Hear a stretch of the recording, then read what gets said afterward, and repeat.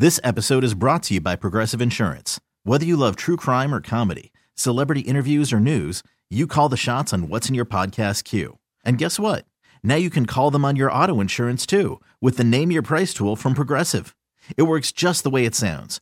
You tell Progressive how much you want to pay for car insurance, and they'll show you coverage options that fit your budget. Get your quote today at Progressive.com to join the over 28 million drivers who trust Progressive. Progressive Casualty Insurance Company and Affiliates. Price and coverage match limited by state law. This is Pax What She Said. Now, here's Perry Goldstein and Maggie Loney. Let's talk about the safety unit, because I think that is arguably the most needed position on this team going into next season. Just a lot up in the air. Adrian Amos is an unrestricted free agent. Darnell Savage, the Packers obviously picked up his fifth-year option, but then you don't really have a lot of depth. It's Rudy Ford, and he's also a free agent. So that position group could be entirely brand new. It's really wild. So I think there are two burning questions here, three maybe, that we can hit on. One is they've picked up Savage's fifth-year option, right? So their choices here are Savage is staying and starting, or Savage is getting traded. And I think I know what your answer is, but curious what you think the Packers do. I think from a value perspective, there's no trade value there. So it looks like Darnell Savage is either going to be on the bench or on the field, but either way, he's on this roster. And the second burning question is, do they bring back Adrian Amos? Going into this season, I would have said that Adrian Amos was like the most likely candidate during the season to get an extension. You know, I thought that he would have been somebody in like the Preston Smith category where they locked him up either right before the season started or, you know, just got that deal done to solidify that secondary. Then we saw him struggle and we saw Darnell Savage struggle. And now I think that the Packers just kind of blow it up. I could maybe see Darnell Savage playing some nickel, but I don't think we're going to have any like true safety value out of Savage. And I love Adrian Amos as a player, but he's had a down year, and his contract, he was $9 million last season. And I think that's just too much for this roster to commit, which I think also makes it more frustrating that the Packers didn't invest very heavily in safety. You know, there were a lot of really good prospects in like that top 50 in the 2022 class. Packers ignored it. And yes, they picked up like Tariq Carpenter. So he's on the roster, but nobody that you'd really think right at this point would be a starter. Yeah. It's unfortunate because I think Adrian Amos had such a fantastic run with the Packers. He played easily his best ball.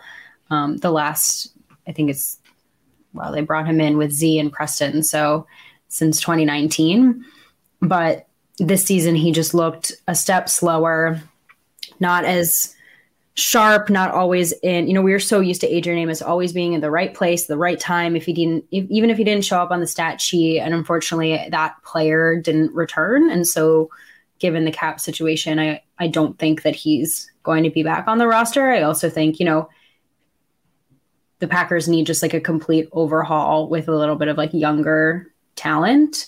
But I agree with you that means like this position is getting blown up and they're going to need to maybe even draft 2 defensive backs in this draft. Now I can see a world where they bring Rudy Ford back on a really, really cheap deal because he played well as that like third, sometimes second safety when called upon.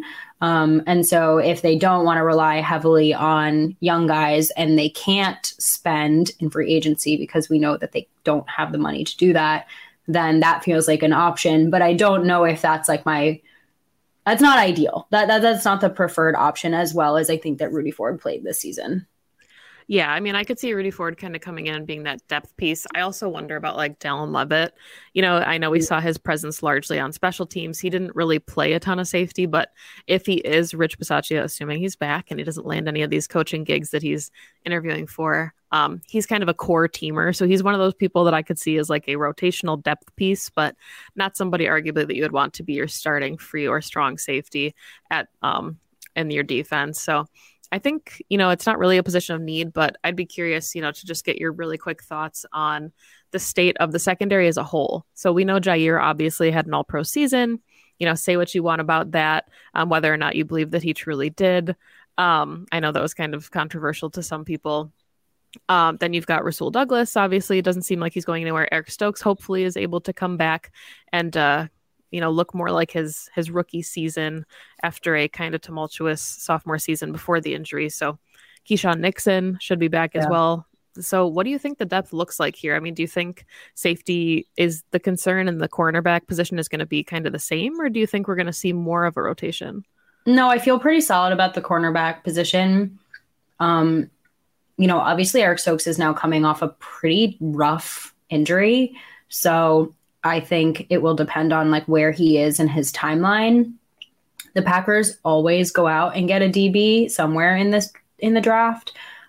It wouldn't surprise me if they took one high. It wouldn't surprise me if they took one late. It just like no taking of corner safety would surprise me, but they do need to invest in the safety position at this point because it's like just officially a liability. So if that's where they lean, I think that's my preference because I feel the cornerback position is a bit like locked up at this point.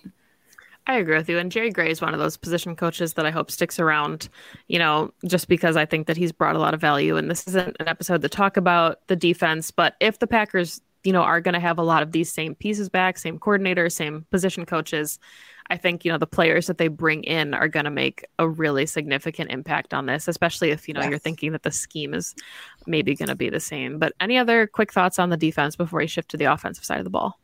I think that there are going to be a number of big name safeties available in free agency. I wish that the Packers had the ability to go out and get someone like a Jordan Poyer, or a Jesse Bates. Those both, I think, go back to the current teams that they're on at this point. I feel like they're probably priorities for them to re-sign. Same with like a Jimmy Ward. But there's a lot of names on here that I think the Packers could potentially be interested in going after.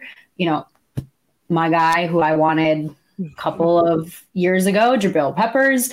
There are some guys out there that potentially could be in the more affordable range, but I think just the outcome, if you will, you take away from this conversation is that the Packers are going to need an absolute injection of talent at this position in order for that secondary to operate at its best, because you can have the best cornerbacks in the league, but if you're not getting safety help and your safeties are out of assignment, are not athletic enough, can't cover, etc., it's not going to matter what Jair Alexander and Rasul Douglas can do.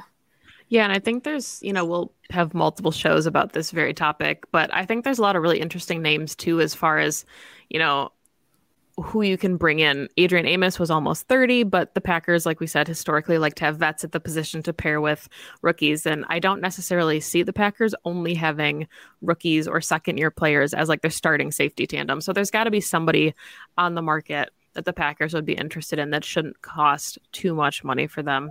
2400 Sports is an Odyssey company. This episode is brought to you by Progressive Insurance. Whether you love true crime or comedy, celebrity interviews or news, you call the shots on what's in your podcast queue. And guess what? Now you can call them on your auto insurance too with the Name Your Price tool from Progressive. It works just the way it sounds. You tell Progressive how much you want to pay for car insurance, and they'll show you coverage options that fit your budget. Get your quote today at Progressive.com to join the over 28 million drivers who trust Progressive. Progressive Casualty Insurance Company and Affiliates. Price and coverage match limited by state law.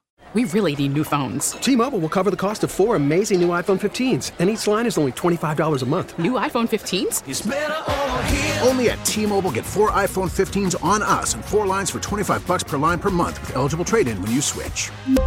Minimum of 4 lines for $25 per line per month with autopay discount using debit or bank account. $5 more per line without autopay, plus taxes and fees. Phone fee at 24 monthly bill credits for well-qualified customers. Contact us before canceling account to continue bill credits or credit stop and balance on required finance agreement due. $35 per line connection charge applies. See T-Mobile.com.